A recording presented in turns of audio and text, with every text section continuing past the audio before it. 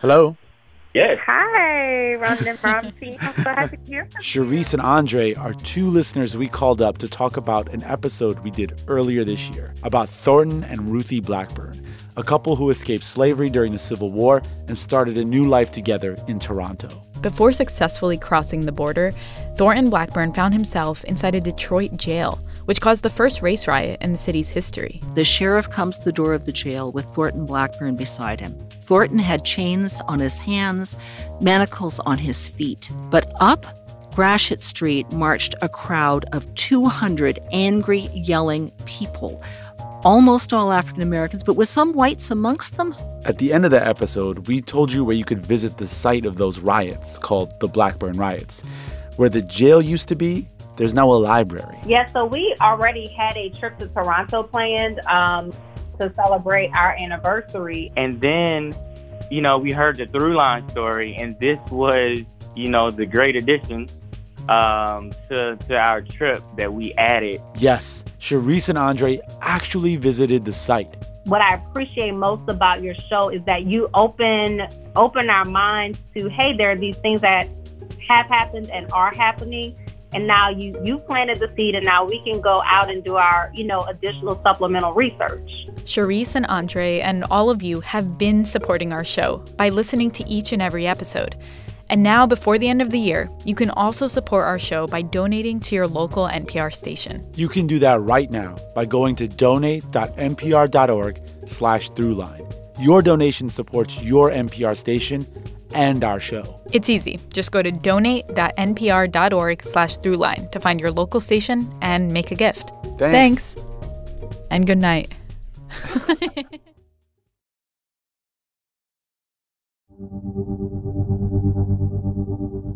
Lee County, Virginia is located in the southwest corner of Appalachia.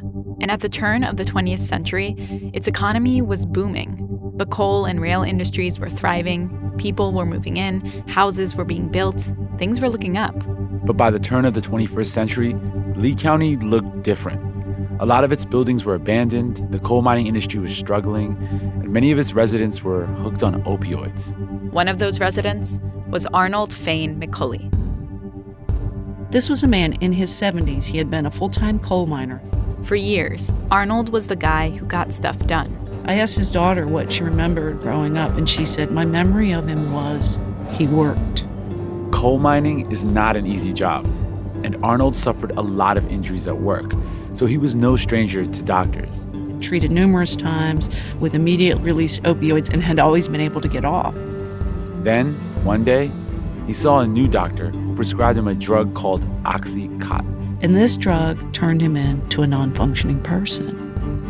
He loses his job, loses his family. He ends up dead under shady circumstances in his truck. His truck overturned and pill bottles sort of like loose around him. The thing is, in this county, Arnold's story wasn't that uncommon. Person after person walked into the doctor's office after being prescribed that drug. They'd be like, Doc, I lost my family, I lost my house, I lost my farm. With a strangely familiar story. I lost my family, I lost my house, I lost my house, I lost my farm. That drug is my God. The opioid epidemic is getting worse. More people are addicted to opioid painkillers than ever before. On average, 130 Americans die every day from an opioid overdose. The deadliest drug crisis in American history. And there are virtually no signs of it getting better. You're listening to Throughline from NPR, where we go back in time to understand the present. Hey, I'm Rand Abdel Fattah. I'm Ramtin Arablouei. And on this episode, America's opioid epidemic. We hear a lot about opioids these days.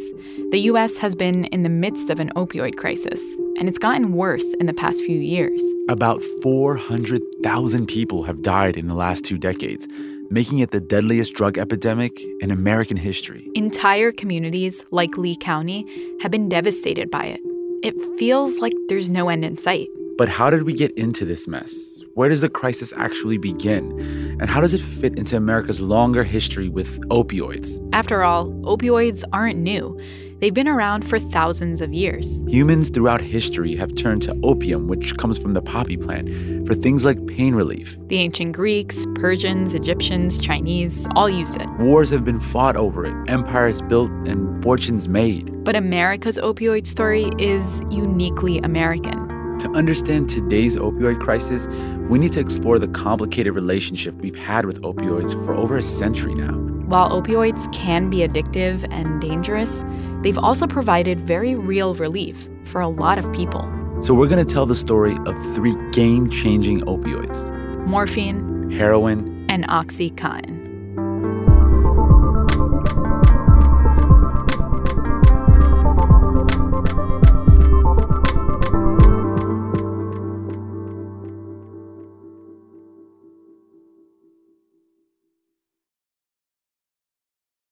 Support for this NPR podcast and the following message come from the YMCA, a nonprofit striving to provide places and programs that can bring people together. The Y recognizes many teens do not have access to college and career planning, mentors, or safe spaces to gather. The Y offers programs, support, and services to help fill that need. Learn more about the impact of your donation at ymca.net/giving. The Y, for a better us.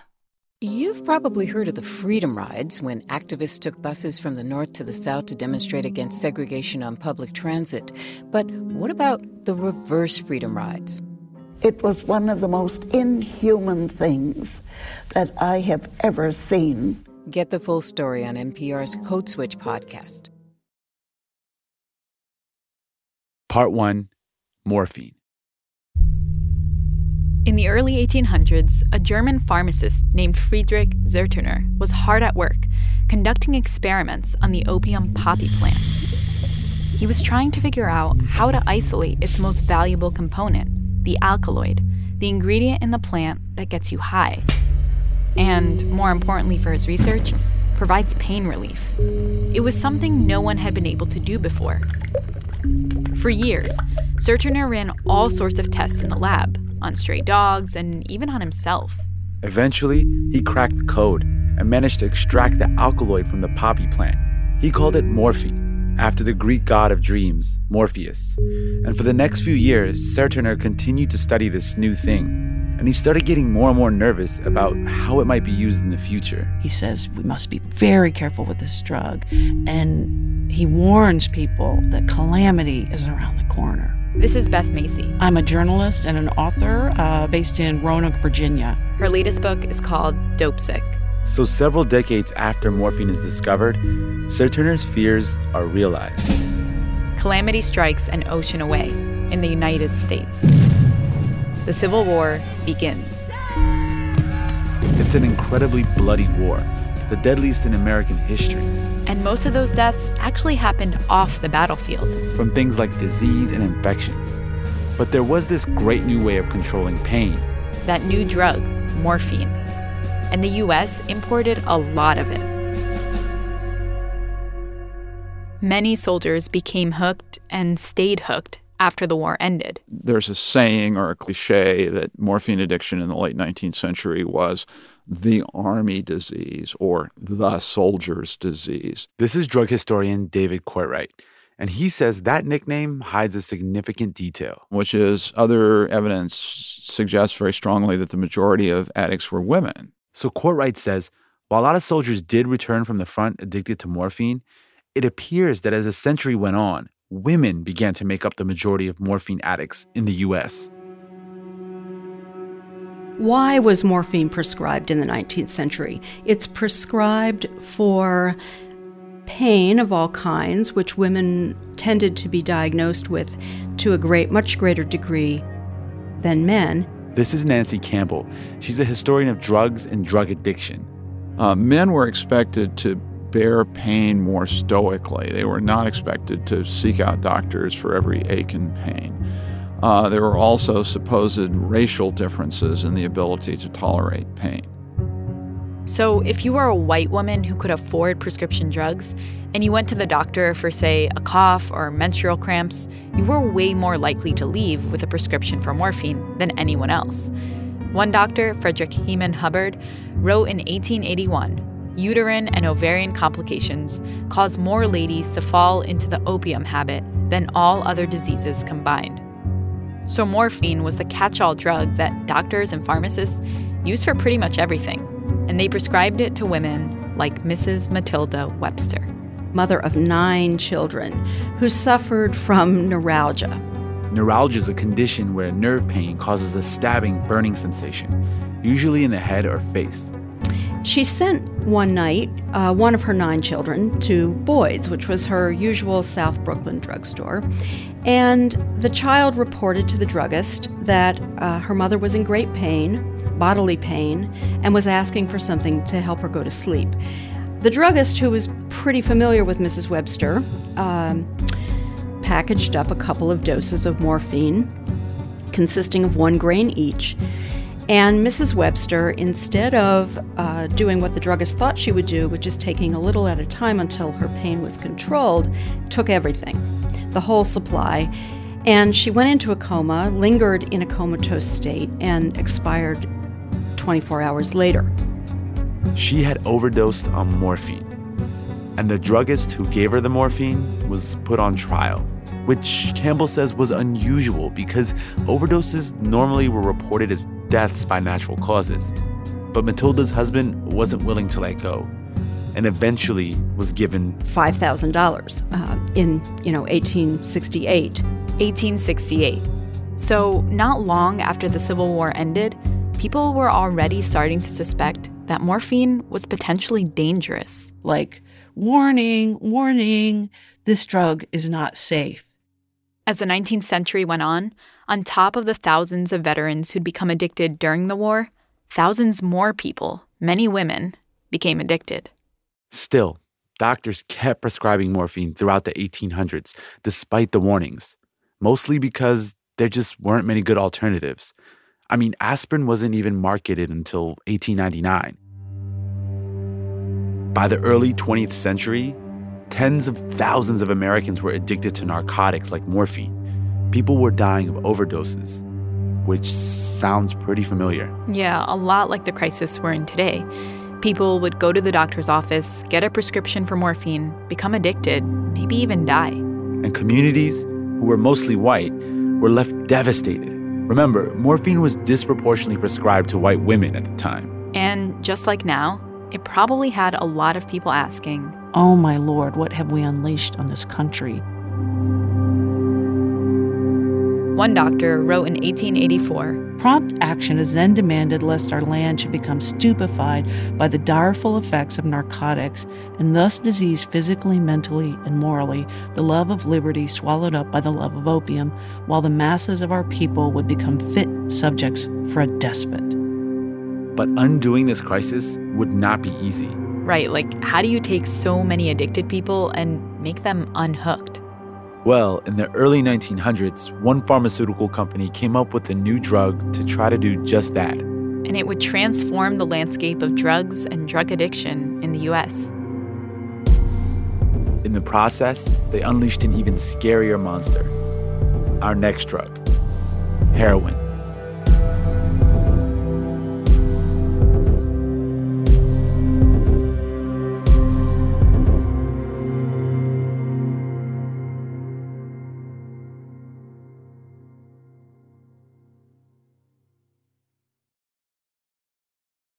Support for NPR and the following message come from ExxonMobil, which is growing algae for biofuels. Working with its partner Synthetic Genomics, ExxonMobil is researching and field testing algae that could one day power the trucks, ships, and planes that help drive the economy with fewer greenhouse gas emissions, keeping transportation humming while cutting emissions.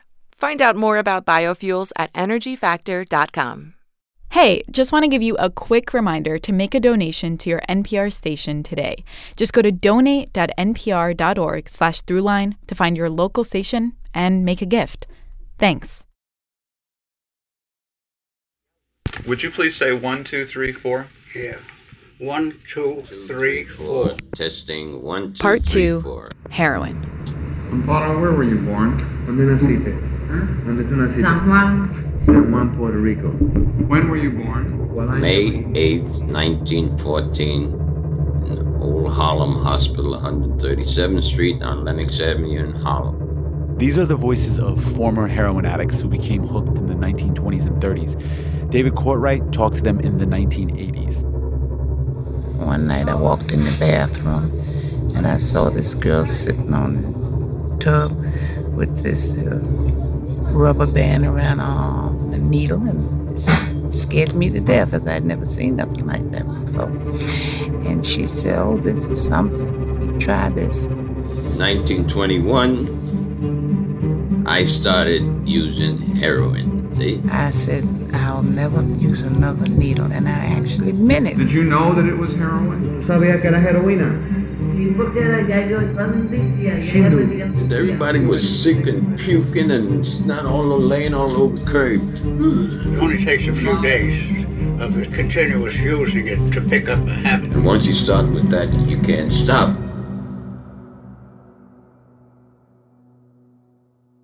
We know now that heroin is more potent, more likely to cause addiction than morphine. But when it first appeared, heroin was seen as a safe alternative to morphine, the hero to end the morphine crisis. That initial perception of heroin as a safe alternative was no coincidence. In the late 1890s, the pharmaceutical company Bayer began marketing heroin as a non-addictive wonder drug. They published ads claiming that heroin would relieve your cough, even marketing it to children. Heroin for kids. Imagine that. And this whole marketing campaign was uncharted territory at the time. The idea that pharmaceutical companies could be big business in the way that, say, toys or textiles are. Originally, pharmaceutical manufacturers were called ethical pharmaceutical houses. Again, Nancy Campbell. And they did not market direct to consumers. Bayer did market direct to consumers. But even so, by the early 1900s, people are beginning to write articles for medical journals with titles like, and I quote, "The Heroin Habit, Another Curse," in which they point out that, yeah, you can get addicted to this stuff too. In 1906, the American Medical Association included heroin in its annual publication with this disclaimer: the habit is readily formed and leads to the most deplorable results. Despite that warning, heroin was readily available as an over-the-counter drug, and politicians became more and more suspicious of its supposed non-addictiveness. In 1914, a new law called the Harrison Act was passed. It put a tax on morphine and heroin and forced doctors to register drugs with the government to prevent doctors from overprescribing them. See, even though there was growing awareness about the dangers of opioids, some doctors were still prescribing morphine, and the government didn't want to leave room for a repeat of the morphine epidemic with either morphine or any new opioid that came along. So they decided to step in. The idea is to create a kind of closed system in which everything is transparent and the narcotics are going only for legitimate medical purposes. That act was important because it criminalized something that formerly was not thought to be a crime. Up until then, opioid addiction was seen as a medical problem, not a criminal one. The result of this new law was fewer and fewer doctors prescribing morphine, and almost no doctors prescribing heroin. Problem solved, right? Well, yes and no. On the one hand, morphine use dramatically decreased, but on the other hand, this law had unintended consequences. It began to move both morphine and heroin really into the fringes of the underworld. After all, if people couldn't get what they needed from a doctor, they were probably going to look for it somewhere else. The moment they were prescribed and that prescription ran out, they were soon experiencing that feeling of dope sickness. Again, Beth Macy. That excruciating withdrawal that's like the worst flu times 100. And then they're going to the black market for heroin or for pills. They want your sweet, innocent girls to take the booze so they can be enticed into honky-tonks. Not long after that, in 1920, Prohibition began, banning alcohol throughout the country. I say alcohol must go. And during that time, organized crime, also called the syndicate, begins to grow. Underground networks of alcohol smugglers began popping up everywhere, importing alcohol from countries around the world. And those networks made it easy to smuggle in other things, too. So you begin to get markets for illicit products. Products like heroin. So heroin started to be seen as a drug of the underworld, a quote-unquote street drug. And in 1924, the government outlawed heroin altogether, making it completely illegal, even for medicinal use, pushing the heroin market even further underground. Fast forward to the 1940s. World War II is coming to an end.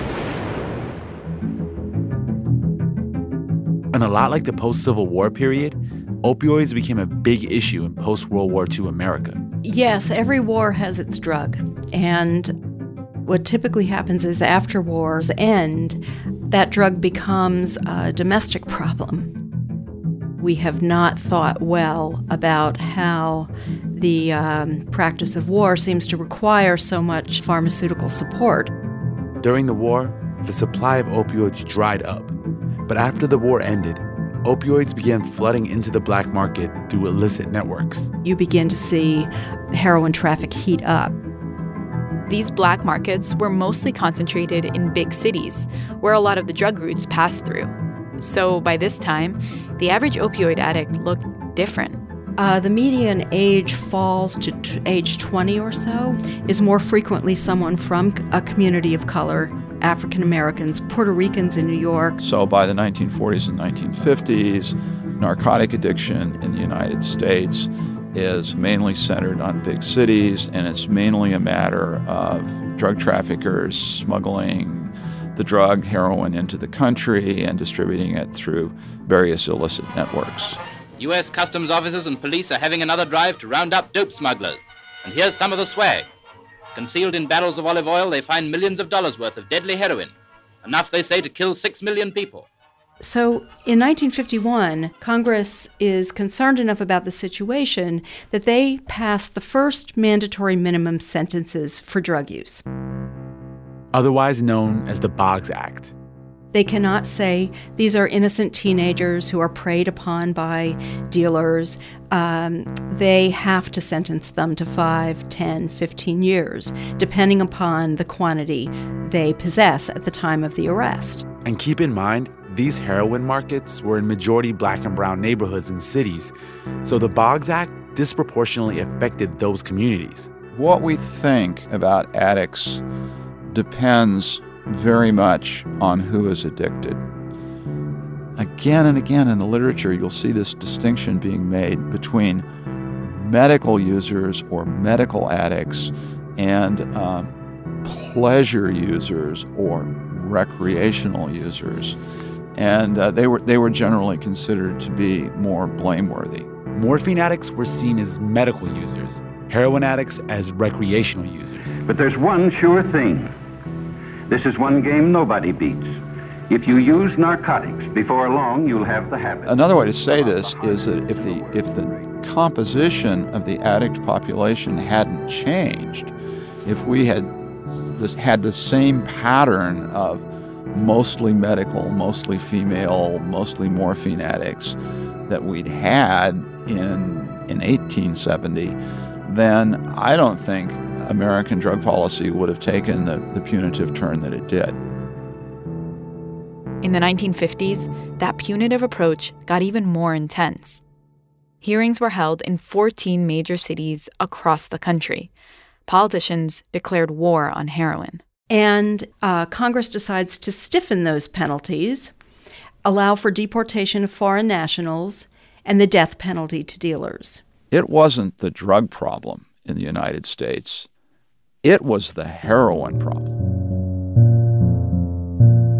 Most of the known addicts are addicted to heroin. Here is heroin, this white powder. As far as the policymakers in Washington were concerned, and as far as the police in most American big cities were concerned, heroin was the drug to worry about in the 50s and the 60s and early 70s. Despite all these efforts, heroin remained on the streets, and drug users continued to be treated as criminals. America's public enemy number one in the United States is drug abuse. Until a new opioid appeared on the scene.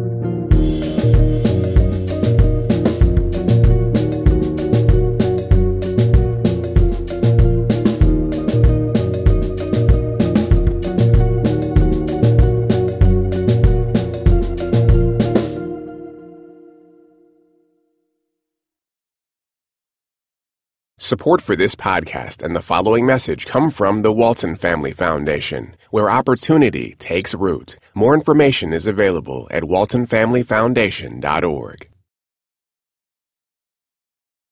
Part 3, OxyContin. Okay, first question. Have you ever heard the name Sackler? It probably sounds familiar because it pops up on buildings everywhere. On universities and hospital buildings and medical facilities and art museums the world over. Plus, it's been in the headlines a lot lately for multiple lawsuits. The Sacklers are one of the richest families in America, and for generations now, they've had a real sweet spot for philanthropy.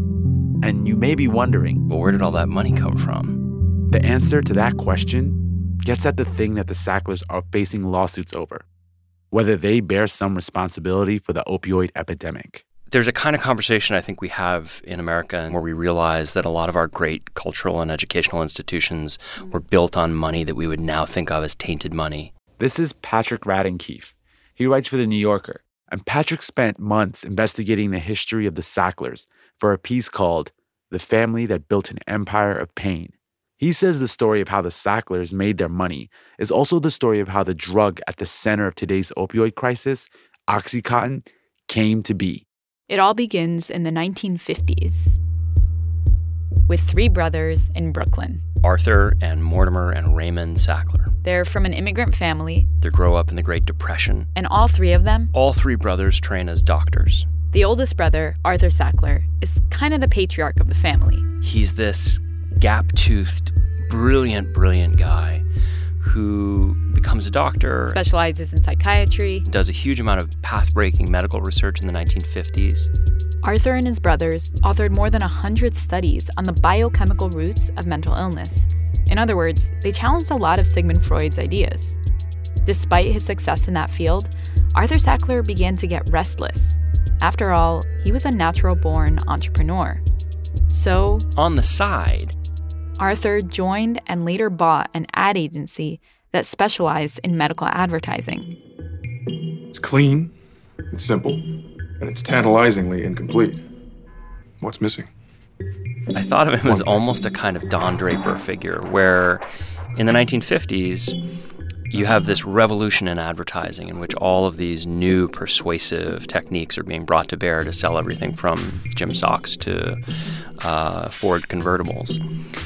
And Arthur Sackler has this revelation, which is, what if we applied some of those bells and whistles to the way we sell drugs, the way we sell medicine? He's the father of modern pharmaceutical marketing. I don't mean to, rain on a parade or anything, but I've been a little bit surprised to hear him credited as the inventor of this phenomenon, which seemed to me to be everywhere in the 1950s. This is David Herzberg. He's a professor of history at the University at Buffalo. There was this purposeful turn in the 1950s to really institutionalize and expand consumer markets in all their various forms and guises, from real estate to pharmaceuticals. Arthur Sackler may not have been the only one breaking into the medical advertising game at the time, but he was definitely one of the best because his approach was innovative. Back in the early 1900s, when Bayer tried advertising heroin, their marketing campaigns were pretty basic. If you look at any of these early 20th century ads that Bayer puts out, again, Nancy Campbell, it's not really made visual in the ways that we think of advertising as being visual. In other words, they were pretty boring. And what Arthur realized that the people at Bayer hadn't was that advertising a drug is an art of seduction, and it doesn't actually begin with the consumer, the patient. The first person you need to seduce is the doctor. Why? People trust doctors. And he trusted doctors. And so if you have an endorsement from a doctor, it's like putting Mickey Mantle on a box of Wheaties. So he started developing ad campaigns. Brilliant and very persuasive advertising campaigns. With doctors at the center of them. You want to sell a lot of a drug, you sell it to these doctors who will then prescribe it to their patients. Which sounds pretty similar to how morphine spread. Right. But in this case, the business model was much more deliberate. And this ended up becoming, I think, a really key aspect of how we got to where we are with the opioid crisis, is that it's one thing to go out on a street corner and try and find some sketchy person who's going to sell you something in an alley. It's another thing altogether to go into your doctor's office and have your doctor write you a prescription. But doctors were skeptical of prescribing opioids. Physicians and patients have now learned their lesson. And so Arthur, along with other pharmaceutical companies at the time, turned to two different classes of drugs called barbiturates and benzodiazepines. Which were not opioids and they're not derived from plants, so their manufacture and circulation was relatively controlled. They didn't seem like they posed a problem. And as a result, we've had a new acceptance of the idea that there is a pill for every ill and that taking pills can support productive everyday lives. And Arthur Sackler's marketing techniques played a big part in that shift. He develops his first real fortune marketing drugs like Valium. Then he sort of brings along his brothers, Mortimer and Raymond. And they end up buying a small pharmaceutical company called, at the time it was called Purdue Frederick. And the company starts developing a succession of drugs. During the 1950s and 60s, Arthur and his brothers began making so much money. We're talking millions and millions of dollars. They were a company that knew how to market their products really well, which is the goal of any business. And a lot of people did benefit from these drugs. But their success and the growing pharmaceutical industry made some politicians suspicious. So Congress held a hearing about the pharmaceutical industry and called Arthur Sackler to testify. And he was a genius. I mean, he was a really brilliant guy. And I've read the transcripts, and he dances circles around these guys. In Keefe's New Yorker piece, he quotes from a congressional staffer's memo, quote, "The Sackler empire is a completely integrated operation in that it can devise a new drug in its drug development enterprise, have the drug clinically tested, and secure favorable reports on the drug from the various hospitals with which they have connections." It's like they have drugs that they're developing, and then medical journals that can run articles about the drugs, and then doctors who can go out and promote those drugs. So it becomes this extraordinarily sophisticated, self-serving system. Arthur and his brothers came out of the hearing unscathed. Their drugs kept selling, they kept making money, doctors and pharmaceutical companies became more and more intertwined, and that idea that there's a pill for every ill became the new status quo. But almost none of those pills were opioids. Remember, after morphine and heroin, doctors were resistant to prescribing opioids in any form because they turned out to be really addictive. Heroin was criminalized in 1924, and sales of morphine and other familiar opioids were restricted robustly.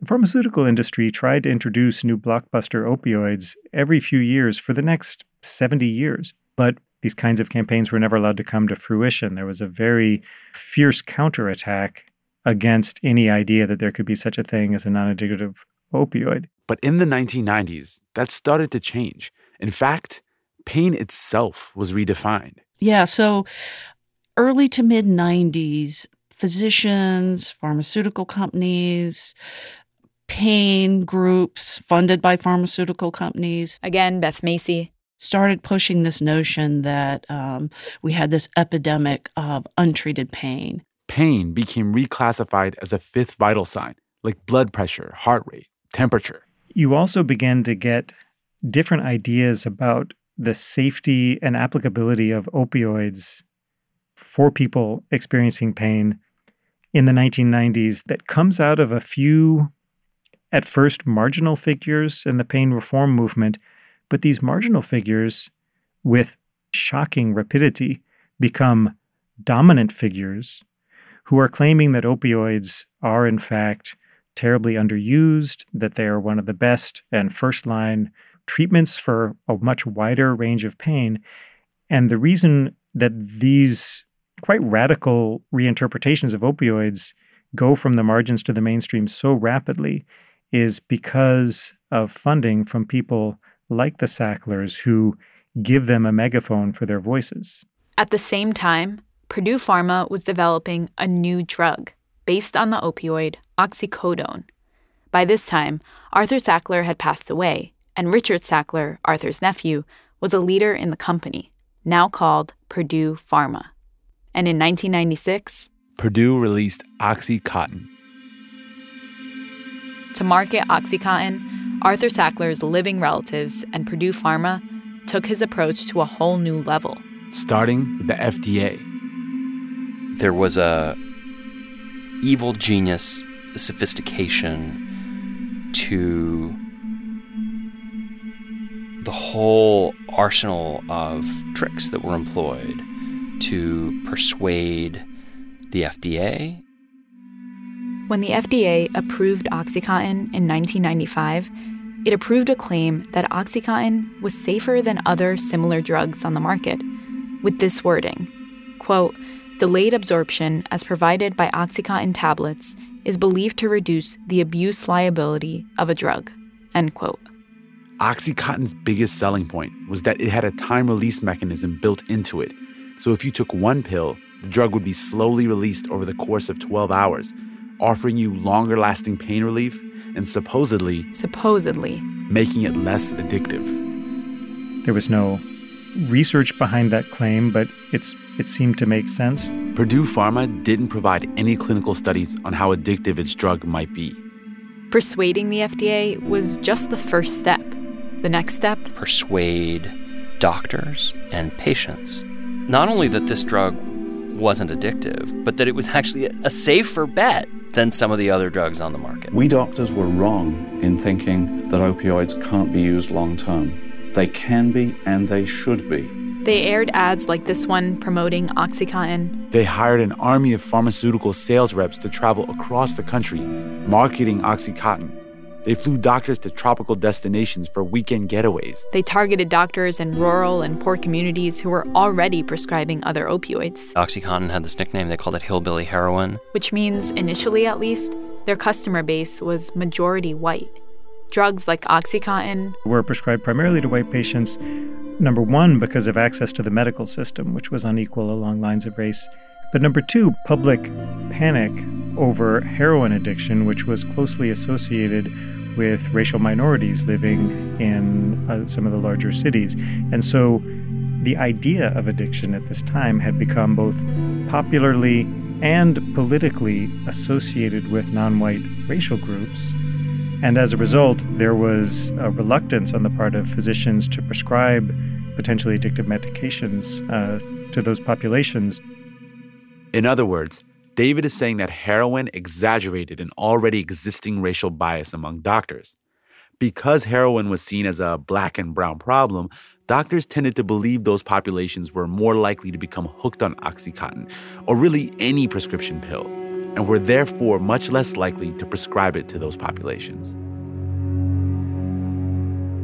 Within just a few years, it was clear to many doctors and, of course, to many patients that OxyContin was addictive. In 2007, Purdue Pharma even pleaded guilty to criminal charges that it misbranded OxyContin in marketing by misrepresenting its risk of addiction and its ability to be abused. But by then, small communities were shaken by it, with people of almost all ages becoming addicted and thousands dying.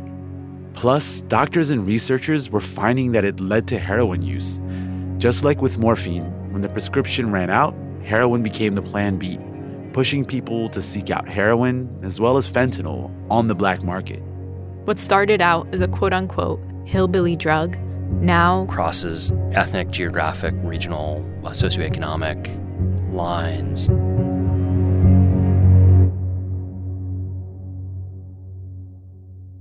Now, it might be easy to forget about the Sacklers in all of this, but lately, they're becoming harder to ignore. Some museums have even been rejecting their donations. Dozens stormed the Guggenheim Museum to protest a donor's alleged ties. Yesterday, the National Portrait Gallery in London canceled $1 million donation. How dirty does someone's money have to be for a charity to turn down a donation of $1 million? Along with Purdue Pharma, members of the Sackler family are facing multiple lawsuits over OxyContin. Several members of the billionaire Sackler family. Today, the Attorney General of Massachusetts pushed for the release of more documents. The Sackler family purporting to, as lawyers like to say, pierce the corporate veil. In documents released in these court cases, we've learned that the company is accused of not reporting illegal activity to the government, like improper prescribing by doctors. For example, it's alleged a Purdue sales manager wrote to a company official that Purdue was circulating opioids to an illegal pill mill. The employee wrote, quote, "I feel very certain this is an organized drug ring. Shouldn't the DEA be contacted about this?" End quote. Purdue allegedly did nothing about that email for 2 years. We've also learned that Richard Sackler seems to have been especially aggressive in pushing the marketing and sale of the drug. One of the lawsuits alleges that he badgered sales managers constantly, nights, weekends, and holidays, pushing them to sell more. These campaigns were focused on getting doctors to prescribe higher doses to their patients. The thing is, Purdue and the Sacklers have been in this position before. But in the past, even when they've been found guilty and forced to pay hundreds of millions of dollars in fines and damages, it's like me giving you $100. Just a drop in the bucket. Not much harm done. But that could change. Purdue Pharma, the maker of OxyContin, agreed to pay $270 million to the state of Oklahoma. There are currently more than 1,600 cases against Purdue Pharma in federal and state courts. We reached out to Purdue Pharma for comment, and they say, quote, "It is deeply flawed to suggest that activities that last occurred 18 years ago are responsible for today's complex and multifaceted opioid addiction crisis. The bulk of opioids prescribed are not and have never been OxyContin, which represents less than 2% of current opioid prescriptions, and in total never exceeded 4% in any year." Since we originally reported this story, Purdue Pharma has filed for bankruptcy and tentatively settled thousands of lawsuits regarding its role in the opioid epidemic. Whether everyone will agree to that settlement and whether it will shield Purdue or the Sackler family from further liability remains to be seen. Whatever they're telling themselves, the real legacy here is OxyContin and the opioid crisis. But I think that there's a risk to attributing it, too much of this, to this one family. I mean, it does make for a good story, but it means that it's possible to lose sight of the broader dynamics and the broader structures that made them able to do what they did. You know, while they're clearly villains in this story, and you get no debate with me about that, the circumstances which made their villainy possible are in some ways more important to understand than the fact that those were bad guys.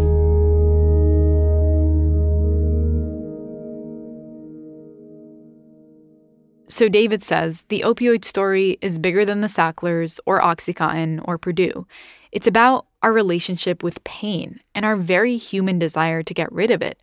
Something people have been trying to solve for forever.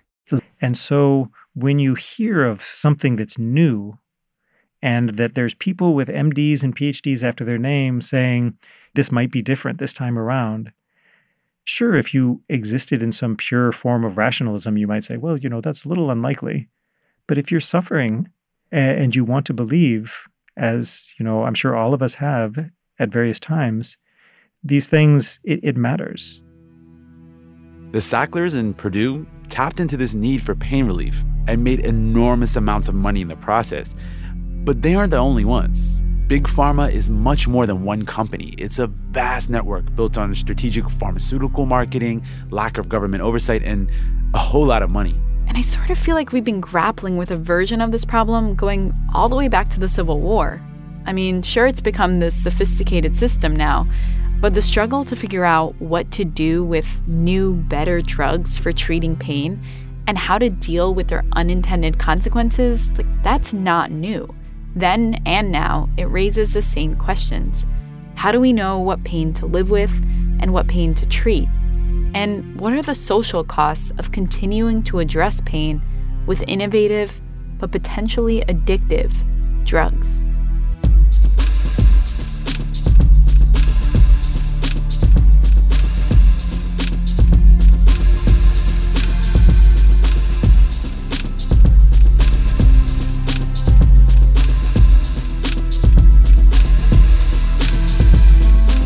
That's it for this week's show. I'm Rand Abdel Fattah. I'm Ramteen Arablouei. And you've been listening to Throughline from NPR. This episode was produced by Rund and I. Our team includes Jamie York, Jordana Hochman, Lawrence Wu, Noor Wazwaz, Yo, it's Michelle Lance, Simone, Grace Rising Summer, Nigeri Eaton. Thanks also to Anya Grunman, Chris Turpin, Giselle Grayson, Andrea De Leon, Greta Pittinger, and Mark Memmott. Our music was composed by Kristina Reznikov and Drop Electric. And a special thank you to Columbia University Oral History Project and David Courtwright for letting us use the powerful interviews they did with people who struggled with addiction. If you like something you heard or you have an idea for an episode, please write us at throughline@npr.org or hit us up on Twitter @throughlinenpr. Thanks for listening.